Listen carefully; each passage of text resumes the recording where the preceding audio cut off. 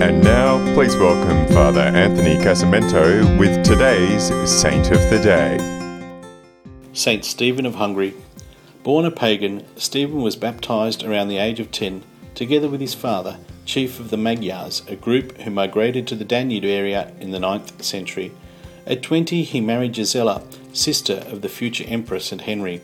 When he succeeded his father, Stephen adopted a policy of Christianization of the country for both political and religious reasons. He suppressed a series of revolts by pagan nobles and welded the Magyars into a strong national group.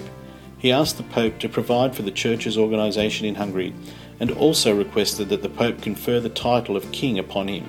He was crowned on Christmas Day in the year 1001. Stephen established a system of tithes to support churches and priests and to relieve the poor. Out of every 10 towns, one had to build a church and support a priest.